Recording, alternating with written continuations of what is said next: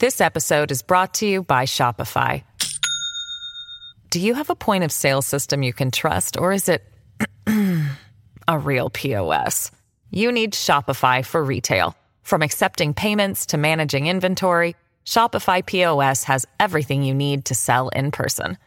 Go to shopify.com/system, all lowercase, to take your retail business to the next level today. That's shopify.com/system.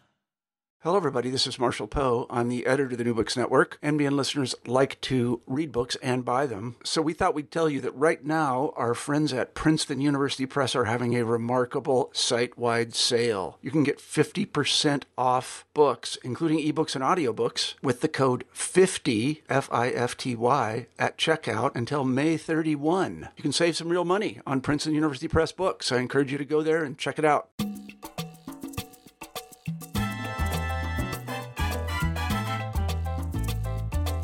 Hola, and welcome to the New Books in Latino Studies, a channel within the New Books Network. I am your host, Tiffany Gonzalez, and today on the program, we have Dr. Gerardo Cadava, an associate professor in the Department of History at Northwestern University.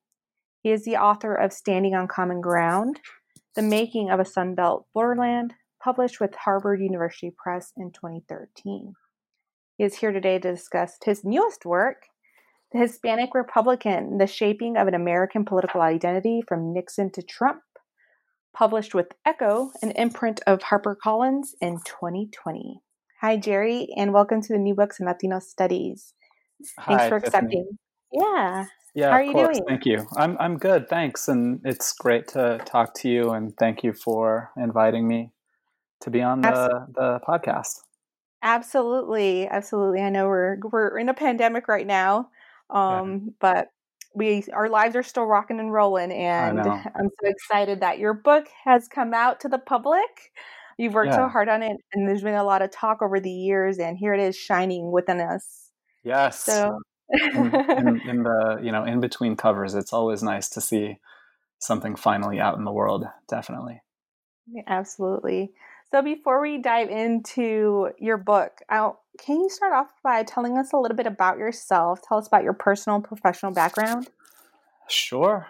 So I guess I've been teaching at Northwestern for 12 years now. I just moved back from a year in California, which gave me the opportunity to reflect on how long I'd actually been at Northwestern. And we moved here to Chicago in June of 2008. And I've been with the history department and the program in Latina and Latino studies ever since.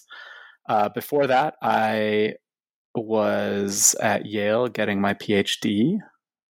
And before that, I actually had a little bit of a flirtation with going to law school, and I worked at a corporate law firm as a paralegal for 2 years in New York, from 2000 to 2002. And before that, I guess I'm going in reverse chronological order just because I don't know, I was trying to avoid maybe saying like, well, I was born in 1977. And those kinds of details are less relevant. But anyway, right before I was at the law school, the law firm, I was in college at Dartmouth College in New Hampshire, and I majored in history there, and I wrote my undergraduate thesis on a Chicano art group called ASCO, and they worked in Los Angeles, and they were kind of a counterculture within a counterculture, doing a very different kind of Chicano art than other popular artists and muralists at the time, like the East Los Streetscapers or Los Four or some of these other groups. And when I was at Dartmouth, I was also a Mellon Mays undergraduate fellow. And I think, just the experience of writing an undergraduate thesis and working in a community like the Mellon Mays undergraduate fellowship made me feel like I wanted to go into academia. And even though I had kind of flirted with the idea of law school and tested the waters by working at a law firm, I knew it wasn't really going to be for me. So when I was working at the law firm, that's when I, instead of pursuing law school, took the GRE and visited history grad schools. So that's a little bit about my education and how I got involved in Latino history and what some of my, academic affiliations and, winding pathway has looked like. Interestingly, it sounds like I've had a pretty straightforward career path, because even as an undergrad, I was writing about Chicano history and, writing a thesis that led me right to grad school. And I was a major in history and I got my PhD in history. But so in some ways, I guess I've been working as a historian, thinking like a historian since I was an undergrad, but the path feels much more windy to me than that. But then that's a little bit about my kind of professional trajectory. But before that, I was born in Tucson, Arizona, and that's the one place in the world where I feel like I've had a constant connection to and have always returned to, even though I left Tucson when I was 5 with my dad, who was pursuing his PhD at UC Irvine in the 1980s. And I actually moved from Arizona with him, and he raised me while he was a single grad student. I've always gone back to Tucson because that's where my mom has remained. It's where all of my grandparents still live, those who are still alive, that is, and where my aunts, uncles, and cousins are. So every time I return to Tucson, it still feels like home. And then, the last time I spent a significant amount of time, a prolonged period of time in Tucson, was when I was researching and writing my dissertation about the Arizona-Sonora border region. And that's what took me back home to Tucson and really allowed me to explore it in a different way than I did as a kid. I feel like I kind of got to know the city on my own terms. Whenever I visited Tucson before then, I would just kind of, hang out with my family, my grandma, my mom, my uncles, and I would do whatever they would want me to do and whatever we did with them. So, I kind of felt like I, as a child, experienced Tucson through their eyes and through their desires and whatever they wanted to do. And when I moved to Tucson to write my dissertation, I think that's when I really started discovering it on my own terms. And so I think I'm from Tucson. I still think of myself as from Tucson. It's the one place I've returned to and have considered home for a long time. But I did go to middle school and high school in Princeton, New Jersey, where my dad ended up teaching after he got his PhD in Irvine. So that wasn't like a straight chronology from Tucson to Northwestern, but I think I got all the highlights in there. Yeah. I mean, it also tells a little bit about how your lived experiences have shaped your research. Oh, totally. Living in Arizona, and your how you envision, how you see, totally borderlands and Latinos within the U.S. And I think that circles back to your new book, The Hispanic Republican. And you mentioned a little bit about, before you dive into the actual discussion and analysis, you give readers a little insight about your own personal reflection, right, with your family, about Republicanism and party politics. Can you tell us a little bit about that? Like what's driving you? What drove you to write this book? Mm-hmm. Yeah, it's interesting. I think I remember in the acknowledgments to this book, I say kind of jokingly, kind of not jokingly, that I have written 2 books about my grandpa, my paternal grandpa. And it's a joke because I don't talk about him at all in the books, but it's not a joke because I know that both of these books were inspired by his experience and, my experience growing up around him in Tucson. So, and I think that does point to something larger in our field of Latino history, but probably not only our field. I think most of all historians' research interests are kind of driven by their own experiences growing up in the world, and their experiences growing up in the world shape how they see the world, and the questions that they ask about times and places are very much, I think, informed by their own experiences. So I think this book, The Hispanic Republican, really was, I mean, in a more direct way than my first book in some ways, was influenced by my grandpa because he is a dedicated Republican, a Latino Republican. And I spent many years during my childhood and teenage years kind of arguing with him about politics. In a way, it was a kind of unfair debate because he was a grown man arguing with a child at the time, but also it was really the kind of whole family ganging up on him about his politics and why he thought the way he did about politics. And so he is Colombian, Panameño, Filipino. He was born in Panama and became a U.S. citizen by joining the U.S. military right at the tail end of World War II. And he moved to San Diego through San Francisco, and he went to high school at San Diego's Union High School, and then stayed in the Air Force until the late 1960s when he retired at Davis-Monthan Air Force Base in Tucson.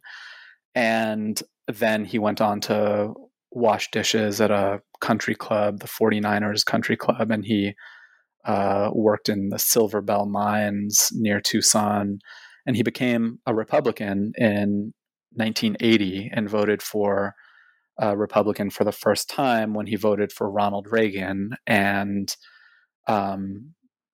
he told me stories about how he voted for Reagan because Reagan had promised to put more money back into his biweekly paycheck by lowering taxes. So this was the single issue that brought him into the Republican Party in 1980. But then over the decades between 1980 and now, he evolved and his politics evolved, and he came to embrace pretty much every position held by the Republican Party, from immigration control to welfare to education and charter schools, you name it. Religion wasn't so big for him. He's Catholic nominally, but I don't remember beyond the time that I was a very small child us going to church or anything like that. So he was a mystery in more ways than one, based on what we're often told about the history of Latino conservatism. I mean, whenever I started talking to people about this project that I was writing, their first two questions or statements were, well, you must be writing about the Cuban exile community, or you must be writing about Catholics. And I would always say that, yes, those are important parts of the story, but they're certainly not all of the story. And I think when I said that, even before I knew it, I had my grandpa's experience in the back of my mind, because here was someone whose entry point into the Republican Party wasn't really about religion or Catholicism in particular. It certainly wasn't about the Cuban exile community, because he was Colombian, Panameño, Filipino, and beyond that, he was a Colombian, Filipino, Panameño in a predominantly Mexican-American community in Tucson. So I think his experience was always a reminder to me that the story of Hispanic conservatism was always just much broader and deeper than simply being about the story of Cuban exiles and Catholicism. As I was talking, that's the end of my answer, but as I was talking, I was thinking I should just state right up front that I'm going to keep referring to Hispanic Republicans as Hispanics, because that's the term that they preferred for themselves as opposed to Latino. I guess they're kind of on board with Latino now, especially a kind of newer generation of Latino Republicans, but they draw the line at Latinx for sure. Yeah. No, Okay. yeah, that's identity. Yeah, For absolutely. Sure. So yeah, I mean, that's the history that you gave us about your own personal history. It really opens up a discussion about what you prove throughout your book, and that it's evident that Hispanics have been voting for the Republican Party longer than just the 2000s, right? Longer than just George W. Bush Yep. and George H.W. Bush or Ronald Reagan. There's an actual history of what's going on with this demographic. You write Cubans, Mexican Americans, Puerto Ricans. And one of the arguments that you say is that Hispanics have continuously fought for inclusion within the two main party system. And this is evident, right? And that seems to be a theme that's connecting each chapter, is that there's always a fight for inclusion. So I guess to start off discussing the book, can you tell us who are the Hispanic Republicans? Like, how are you defining this? Who are the people you're talking about? Yeah. They're spread across the country. They include Mexican Americans. They include Puerto Ricans. They include Cubans. I have to say, one of the things that I was most surprised to learn, is that the Hispanic Republican movement really grew among Mexican Americans in the Southwest, which is another thing that kind of went against everything we thought we knew about Latino conservatism, that it was primarily a movement started and led by Cuban exiles in southern Florida after the Cuban Revolution. But decades before the Cuban Revolution, Mexican Americans in California and Arizona and Texas were joining the Republican Party and forming groups that were admittedly small at the time in the 50s and early 60s, that were dedicated to electing Dwight Eisenhower. And then they tried to elect Barry Goldwater, but failed, and then finally came out in full force during Nixon's first term, when Nixon was up for re-election in 1972. So, who are Hispanic Republicans? They're Hispanics of all national backgrounds. There are certain things that they hold as the most important issues to them. So among Puerto Ricans, that was always the territorial status of the island, and Republicans were the ones arguing for statehood. And another interesting fact, I think, about the Republican Party and Puerto Rican Republicans is that it was the Republican Party that included statehood in the Republican Party platform, in every platform since 1940. And it was really the Republican Party and Republicans on the island of Puerto Rico who were arguing to make Puerto Rico the 51st state ever since the 1930s and 40s and 50s, and increasingly into the 60s and 70s. So really, I think you can't kind of delimit it to just Cubans or Catholics. I think I would return to that point continuously. I mean, I think we still look for individual issues to hang arguments about Latino conservatives on, like they're culturally conservative, they are opposed to abortion, or they tend to be the ones who serve in the military and develop some sense of American patriotism through their military service, or maybe they're the ones with lighter skins, or the ones who make more money than other Latinos. And all of these things are kind of parts of the story. But I think if you focus too closely on any one of these things, you're going to miss a bigger picture of the kind of national and even international history of issues that have brought Latinos into the Republican Party. Absolutely. And I see that. And for me, when reading the book, I mean, when you're tracing these histories of the demographics, it also seems really particular to space and time of where they're at. I mean, when I think of Texas, living in Texas, and growing up more inland, when I refer that, growing in around Fort Worth and the suburbs of Fort Worth, there were a lot more white Republicans, a lot more Mexican American liberals, but near the border it was hodgepodge, right? The Mexico border. Growing up, my parents still live in Chicago, and I didn't know that. Americans, they more democratic. But when I found Mexican American Republicans, it was certain issues, military or being so far away from the border that they didn't relate themselves as seeing themselves as part of that Mexican Immigrants. demographic. Yeah. Uh-huh. It's complicated, but you do such a beautiful job of explaining the issues and what's the mindset, right? The political consciousness of what's driving certain Hispanics into the Republican Party.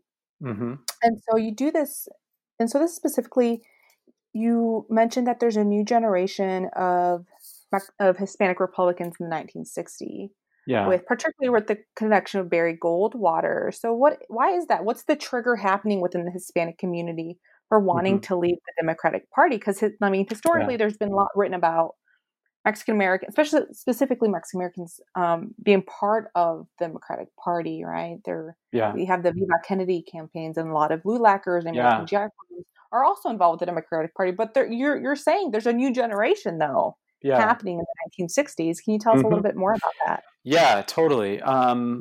Totally. And so, I guess the first thing I would say is that I think historians like Rosina Lozano have shown how in the 19th century, even in the early 20th century, it wasn't weird at all for Mexican Americans to be Republicans. I mean, if you look at the early state legislatures in California, New Mexico, many of the politicians were Mexican Americans, and there was a much more even split between Republicans and Democrats, and maybe even more of them were Republicans. And we know that that's also just a function of the shifting identities of the Republican and Democratic parties in the late 19th and early 20th centuries, and the Republicans, if anything, were the more liberal party. And so partisan identity really shifted. But the point is that it wasn't kind of odd to be a Latino and a Republican, I mean, specifically a Mexican American and a Republican,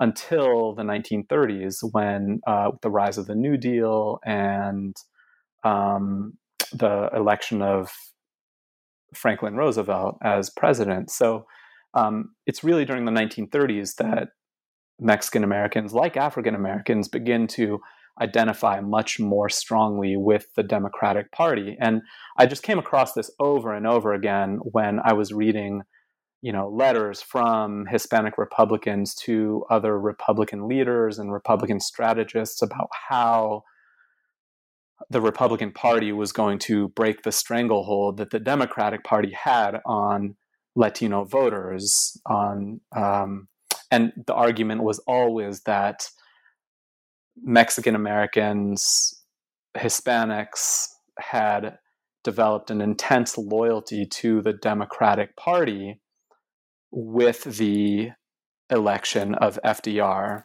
And the argument was basically that, during the Depression, during the New Deal, it was Roosevelt and Roosevelt's party that kept them employed, that put food on their tables. But the argument of Hispanic Republicans from the 50s forward was that, what has that loyalty gotten you? The Democratic Party only comes around when they need your vote, and at all other times of the year, they ignore you. So, one of the main recruiting pitches that Hispanic Republicans used to recruit other Hispanics to join the Republican Party was that the Democratic Party has ignored you. Republicans are the ones who will take your issues seriously and pay attention to you. And, we still hear arguments today about which party ignores Latinos, which party pays attention to Latinos. And the truth is, I think over the past 50, 60, 70 years, both parties at different times have legitimate arguments for the other party ignoring Latinos and only seeing Latinos strategically. I think the other thing that happens, or using Latinos strategically, I think the other thing that happens in the 1960s is that the Republican Party and its candidate, Barry Goldwater in particular, really become defined by their opposition to civil rights. And this is the moment where African Americans really flee the Republican Party, and leave the Republican Party en masse, to the point that ever since the 1960s, only about 10%, say, of African Americans have voted for Republicans over the past 50 years, 60 years at this point. And many political analysts, many Latinos have always been waiting for this moment when Latinos would make a similar decision and abandon the Republican Party en masse, and it hasn't happened ever since the 1960s. So what was going on in the 1960s was that that's when you start to hear Hispanic Republicans also starting to make the argument that the Democratic Party really only cares about African Americans. They have a kind of singular focus on the civil rights issue as it applies to African Americans. And this becomes just another version of the argument that the Democratic Party is the party that ignores Latinos. At first, it was just about how the Democrats only came around at election time when they needed votes. Then it became about how the Democratic Party, to the extent that they care about minorities at all, care only about African Americans. And so that was another reason that Hispanic Republicans tried to recruit other Hispanics to become Republicans. So that's what's going on in the 50s and 60s that starts to lead Hispanics in greater numbers to join the Republican Party. And I want to be clear and say that in the 50s and 60s, this is a movement that builds very slowly. It is small in numbers, and it only happens regionally. Barry Goldwater's campaign, for example, in 1964, really focused only on Mexican Americans in the Southwest and Cubans along the Eastern Seaboard. But remember, in 1964, not many Cubans had even naturalized. They were still kind of focused on Cuban politics and ousting Castro. So they hadn't naturalized and weren't voting in American elections. But Goldwater, who was outspoken about Kennedy's failures in Cuba, especially with the Bay of Pigs and the Cuban Missile Crisis, still saw kind of kindred spirits in Cubans. So he had a kind of Goldwater campaign official who was a Cuban named Fernando Penabas, who was a kind of conservative columnist in Florida and had gone to Duke for law school, had him working to recruit Cubans in the East Coast or on the East Coast. So it was really regional until the Nixon years and really not even Nixon's first couple of years. It only became a national movement, I would say, during the second half of Nixon's first administration in 1970 and 71 and 72. This episode is brought to you by Shopify. Do you have a point of sale system you can trust, or is it a real POS? You need Shopify for retail. From accepting payments to managing inventory, Shopify POS has everything you need to sell in person. Go to shopify.com/system, all lowercase, to take your retail business to the next level today. That's shopify.com/system. Yeah. And you also show another shift that's going on. And you mentioned Nixon, right? It's not only, there's a couple more things that you unravel, right? It's the continuous argument that the two major party systems are not paying attention to the Hispanic vote. They're just courting them and then just let them be after they gotten their vote. There's also the development of the civil rights movement, and Hispanic Republicans are feeling that policy is not paying attention to them. Politicians are not paying attention to their demographic. There's African Americans are gaining more political power vis-a-vis political positions in government. There's more resources, economic resources at the ground level. So it seems like they're pitting themselves against another demographic group fighting for, right, inclusion and changes from a larger political system. And also another common thread is that each political figure, each person either running for for public office is figuring out some way to continue to create a larger Hispanic Republican movement. And you mentioned Nixon. Yeah. Nixon does. I mean, he starts recruiting. He focuses on recruiting and mobilizing the Hispanic voters within his campaign. Yeah. And you mentioned specifically, the brown mafia within Mexicans and Cubans. And this is where it seemed Cubans have a little more... Yeah. A little more in the fight now, and when I was reading that section, I was just like, "What?" I was really blown away. I laughed a little bit, but I was like, "Wow!" I mean, the things that we don't know about the Watergate scandal. And if you want, I mean, I don't want to say too much, but I'll let you take over now. If you can tell us what's going on. Oh man, that was the first chapter I wrote in this book, just because it was the thing that I was most excited to get into, the kind of unknown role that Hispanics played in the unfolding of the Watergate affair. I mean, that was just so fun to write, because, I mean, fun is one way to put it. I mean, fun as a historian, like the kind of thing that a historian could nerd out about. I mean, what were the things I was discovering? I mean, maybe those weren't fun because it involved Latinos in some of the kind of seamy underbelly might be some mixed metaphors, but some of the kind of darker corners of the Latino political past, but it was a really entertaining chapter to write. So anyway, so, the first thing to say is that between Goldwater's loss and Nixon's reelection, so between 1964 and 1972, the Republican Party and Republican Party strategists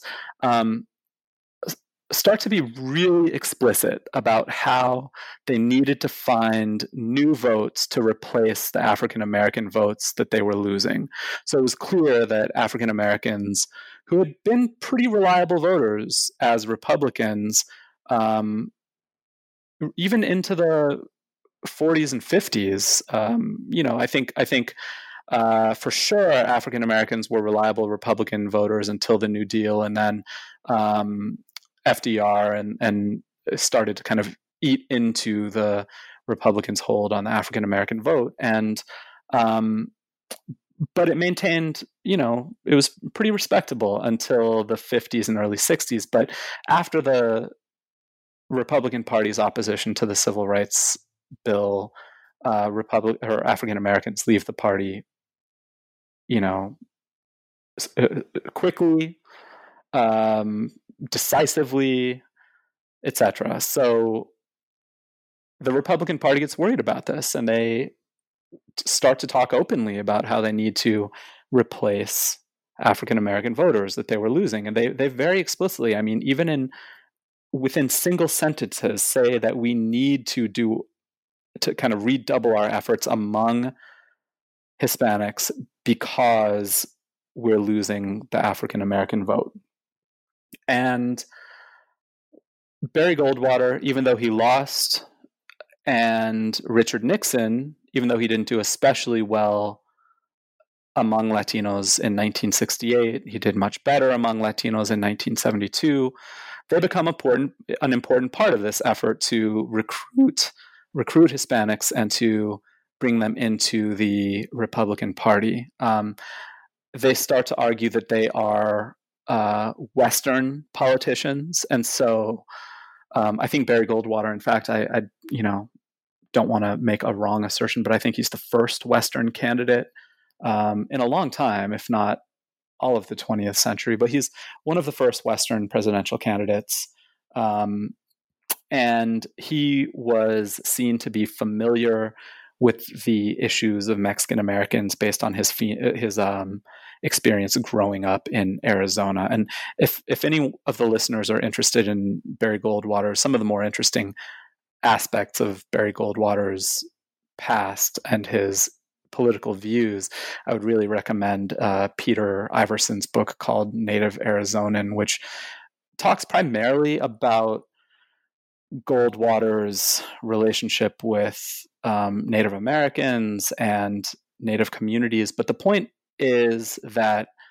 Goldwater really saw himself as a product of the U.S.-Mexico borderlands and kind of prided himself in his concern for the Western environment and Native communities. And so, that's just a little glimpse of why Goldwater felt like he could make an argument about, being a credible candidate among Mexican Americans in particular, Latinos more generally. So he talked a lot in 1964 about how he was practically born on the US-Mexico border and spoke Spanish before he spoke English. This was part of his kind of sales pitch to Latinos. And Nixon had a same kind of, political origin story, that his family owned a business in Whittier, California.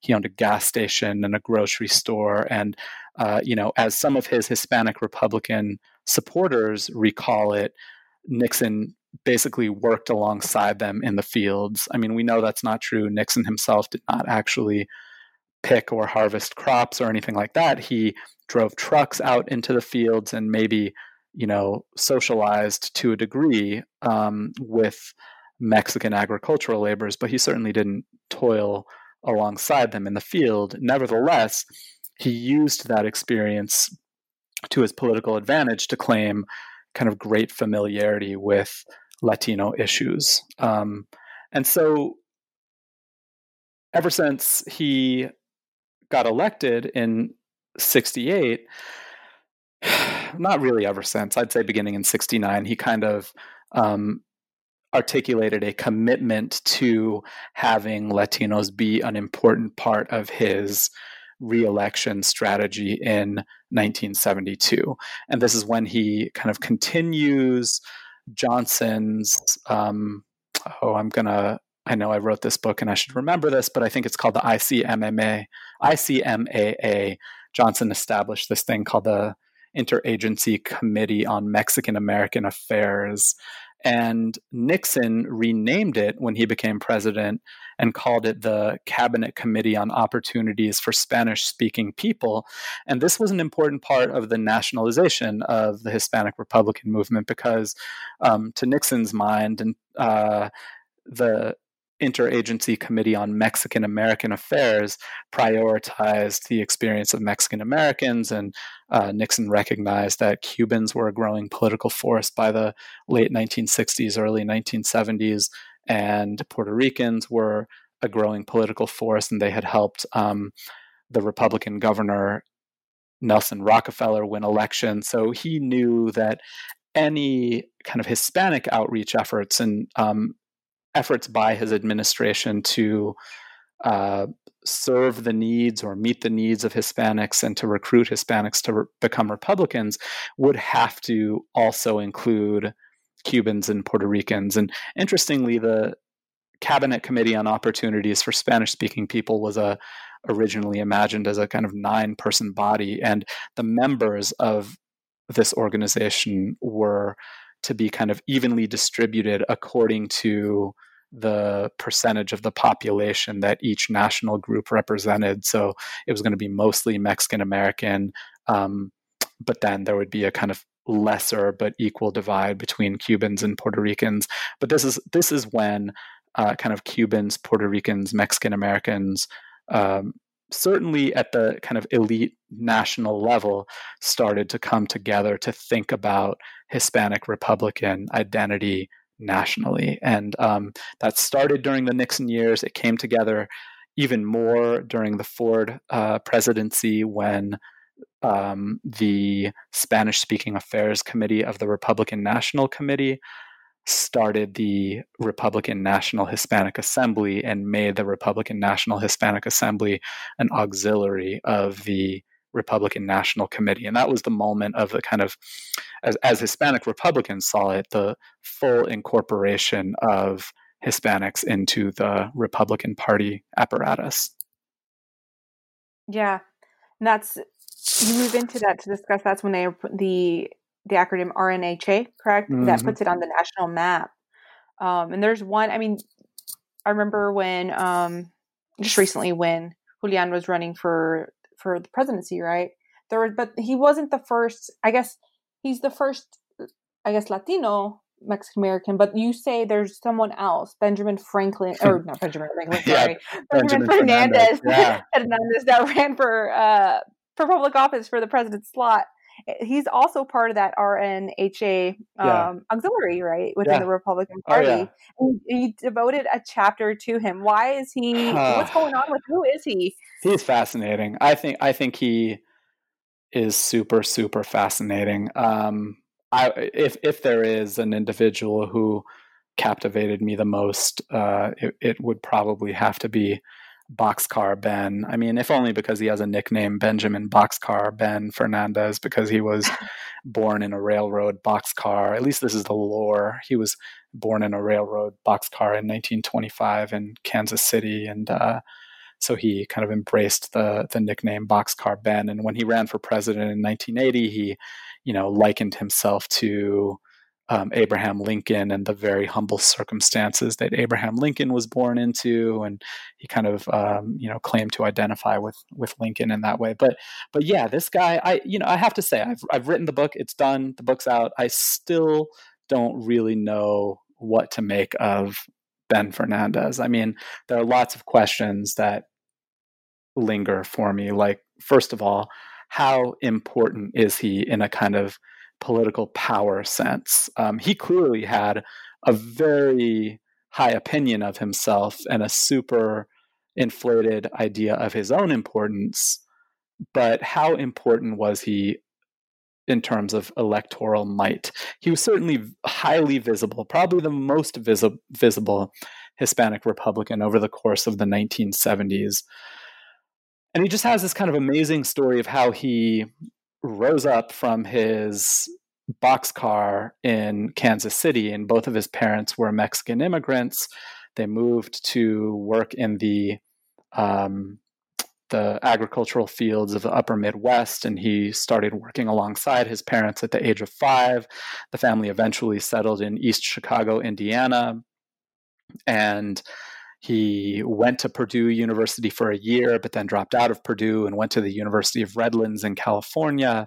Then he moved east and worked with General Electric, got a business degree from NYU, and then became an economist. And once he became an economist, that's kind of when he entered formal politics. He served in the Nixon administration as the chairman of the National Economic Development Association, or maybe it's agency. I think it's association. And he basically helped other Hispanics start their own kind of savings and loan banks or kind of retail banks. So that was his entrance into politics, but then he became the first national chairman of the Republican National Hispanic Assembly. And by the late 1970s, he was kind of seeking to capitalize on the national news about the rising influence of Latinos in politics. So, famously, famously, Time magazine puts on its cover in 1978, the 1980s, the decade of the Hispanic. So they, looking ahead 2 years into the future, kind of proclaim that the 1980s will be the decade of the Hispanic. Other scholars like Benjamin Francis Fallon in his book, The Rise of the Latino Vote, and Cristina Morra in her book, Making Hispanics, they write about this magazine cover as well. And Ben Fernandez declares himself a candidate for president like a month after this Time magazine issue is published. And as I see it, he was really trying to seize the momentum of the national discourse about the rising influence of Latinos. And, of course he did terribly in the primary. He was running against much better known and established politicians like George H.W. Bush and Ronald Reagan, who would eventually go on to win the presidency.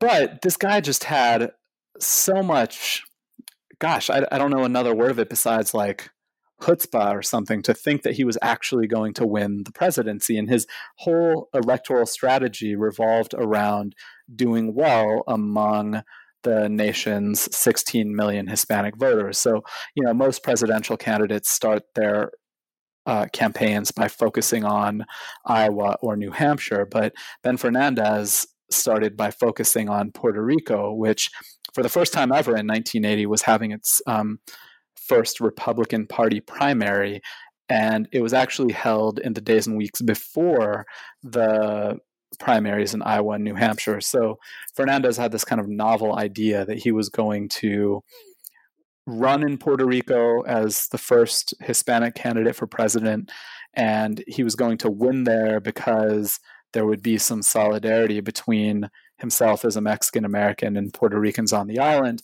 and then a victory in Puerto Rico would kind of launch his campaign elsewhere, and people across the country would start to take notice after he won in Puerto Rico. But that did not happen at all. I mean, I think he won a total of like 1% of the vote in Puerto Rico. I might even be overstating it. Honestly, if I remember right, David Duke, who was also running, and at the time David Duke, that is, had just wrapped up a 5-year term as the Grand Wizard of the KKK. He ran in the primary and got more votes than Ben Fernandez did in Puerto Rico. But the clear winners of the race in Puerto Rico were George W. Bush and Ronald Reagan. And so in many ways, Ben Fernandez's story is one of failure. And I mean, he didn't win. He didn't come even close to winning. He may have made the path a little easier for later Latino candidates to run, like Bill Richardson or Marco Rubio, although it's not even clear to me that people like Marco Rubio or Ted Cruz or Bill Richardson even knew who Ben Fernandez was, let alone draw inspiration from him. But I think he's nevertheless a really important symbol of what many Hispanic Republicans believed was possible in the late 1970s, both as Hispanic Republicans had been incorporated into the party structure more than they ever had before, and as nationally Hispanics were receiving greater attention as, in many ways being the future of American politics. And I think we still hear about that a lot today, given demographic change. Absolutely. And there's something that you mentioned predominantly that it's connecting to today's politics with immigration. That you mentioned with Ronald Reagan going into chapter 7 of your book, that there's some, in the beginning, you mentioned that there were Hispanic Republicans were more moderate in that view with immigration. Yeah. But something shifting in the larger scale with Ronald Reagan. Can you talk a little bit about what exactly what are the views of Hispanic Republicans with immigration and immigration policy? Has this changed over time? And how do we understand it with today's discussion of what's going on with immigration? Yeah, I guess if I had to put it in a nutshell, I would say that the positions or views of Hispanic Republicans toward immigration actually probably haven't changed that much over time. I think the views of the Republican Party toward immigration, on the other hand, have shifted dramatically. In the 1960s, it was really Republicans who were arguing for the continuation of the Bracero program because it was seen as a kind of pro-business stance. And it was really Democrats who were arguing against the continuation of the Bracero program because of labor interests. And, famously, even labor leaders like Cesar Chavez were at an earlier moment in their careers against the importation of Mexican workers as agricultural laborers because they threatened Mexican-American jobs and American jobs broadly. So Ana Mignan writes about this in her book, Undocumented Lives. I'm sure others do as well. But just about how, the politics of immigration really shifted in the early 1960s, mid-1960s, around the time of the end of the Bracero program and the Immigration and Nationality Act. And really, it was the Republican Party that was the kind of pro-immigration party, and the Democratic Party that was, I don't want to say anti-immigration, because that's not exactly true either, but that was much more wary of programs like the Bracero program. So part of the story is just part of the broader shifts in Republican Party politics and Democratic Party politics when it comes to immigration. But those kind of positions of the two parties flipped in the 70s and 80s, where the Republican Party became much more the party of immigration restriction. This had to do with a lot of things that I think scholars like Anna Mignon or even Jeff Cowie or sociologists like Douglas Massey cover really well.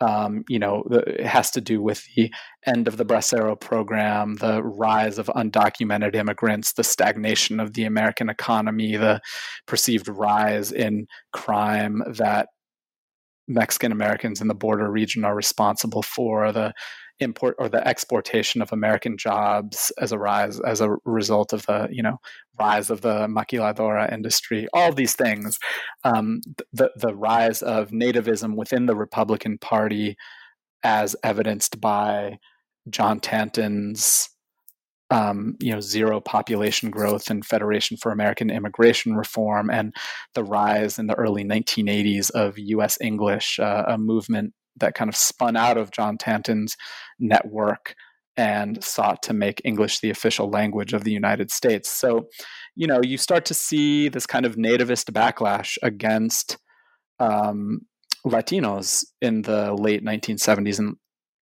early 1980s, and slowly this creeps its way into the Republican Party. And I think I should say that, Ronald Reagan in many ways wasn't on board with this. I mean, he, throughout his presidency, talked about how the United States didn't need a 10-foot border wall. They needed stronger relations between the United States and Mexico. He's the one who also favored the amnesty provision of the Immigration Reform and Control Act and the granting of amnesty to 2 million immigrants without papers who naturalized and became naturalized citizens as a result of IRCA. That's another reason that Hispanic Republicans kind of claim Reagan as one of their own.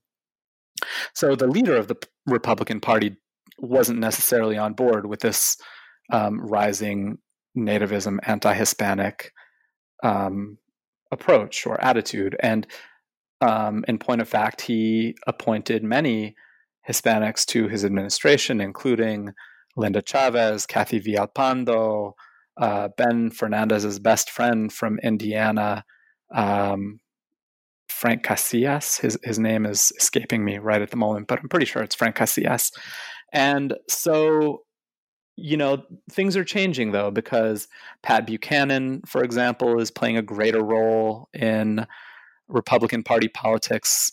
Famously, he ran his own campaign in 1992 against George H.W. Bush and won 37% or something like that, approximately a third of all Republican primary votes in 1992. And that really forced the Republican Party platform to the right, especially on issues like immigration and border control, many others too, abortion, etc. But throughout the 80s, that influence within the Republican Party is kind of rising. And Hispanic Republicans are not at all on board with that version of the Republican Party. They had just spent a decade and a half fighting for inclusion within the Republican Party. And then a decade and a half later, the rising nativist wing within the Republican Party is, it feels hostile to them. So this comes up during the debates over the Immigration Reform and Control Act. That's another kind of point of division that starts to drive a wedge between Hispanics in the Republican Party, and leading Hispanic Republicans like Ben Fernandez and Fernando Oaxaca are very vocal in their opposition to the Immigration Reform and Control Act. They support the amnesty provisions, but they don't at all support the employer sanctions provisions of IRCA, because they argue correctly, as it turns out, that it would lead to discrimination against all, quote unquote, foreign looking workers, including Hispanics who are citizens of the United States. So That's a long-winded way of saying what I said at the very beginning, which is I think that Hispanic Republicans' attitudes on immigration actually haven't changed all that much. They've been, I think, much more open to immigration and sympathetic with the conditions of immigrants than other members in the Republican Party have, even as the Republican Party has moved increasingly to the right on immigration. So I think it's the party that's really shifted its views of immigration and less so Hispanics. Yeah, and clearly Hispanic Republicans are here to stay, and they're going to continue to grow within the Republican Party. And I'm waiting to see, with more data and more polling to see what is the political behavior of Hispanic Republicans now in the age of Trump, right? And what post-Trump, whenever that may be. Yeah. Where does this demographic Hispanic Republican, what are they doing within the Republican Party? Yeah. And so, but you give us this history, you give us this really groundbreaking history of insight of who Hispanic Republicans are, how did they originate, who are the major personalities within it. And you break it down that even when I mentioned Julian Castro was not the first Mexican American to run for public office, or not for public office, sorry, for the presidency. Yeah. It was Benjamin Fernandez, and he, for lack of a better way to explain it, he still failed at it, right? Like, unfortunately, right? Unfortunately, there's so much more to it for Hispanics or Latinos to reach that higher power of national political figure. As the president, and I really appreciate it, and I really thank you for writing this book, Jerry. Sure. I have one question before we sum it up. What projects are you working on now? A few different things. I mean, I think I'll just give a quick answer because I realize I've been kind of long-winded about these other things. But I do think that I want to continue working in the area of Latino political history. I mean, it strikes me that so many of the histories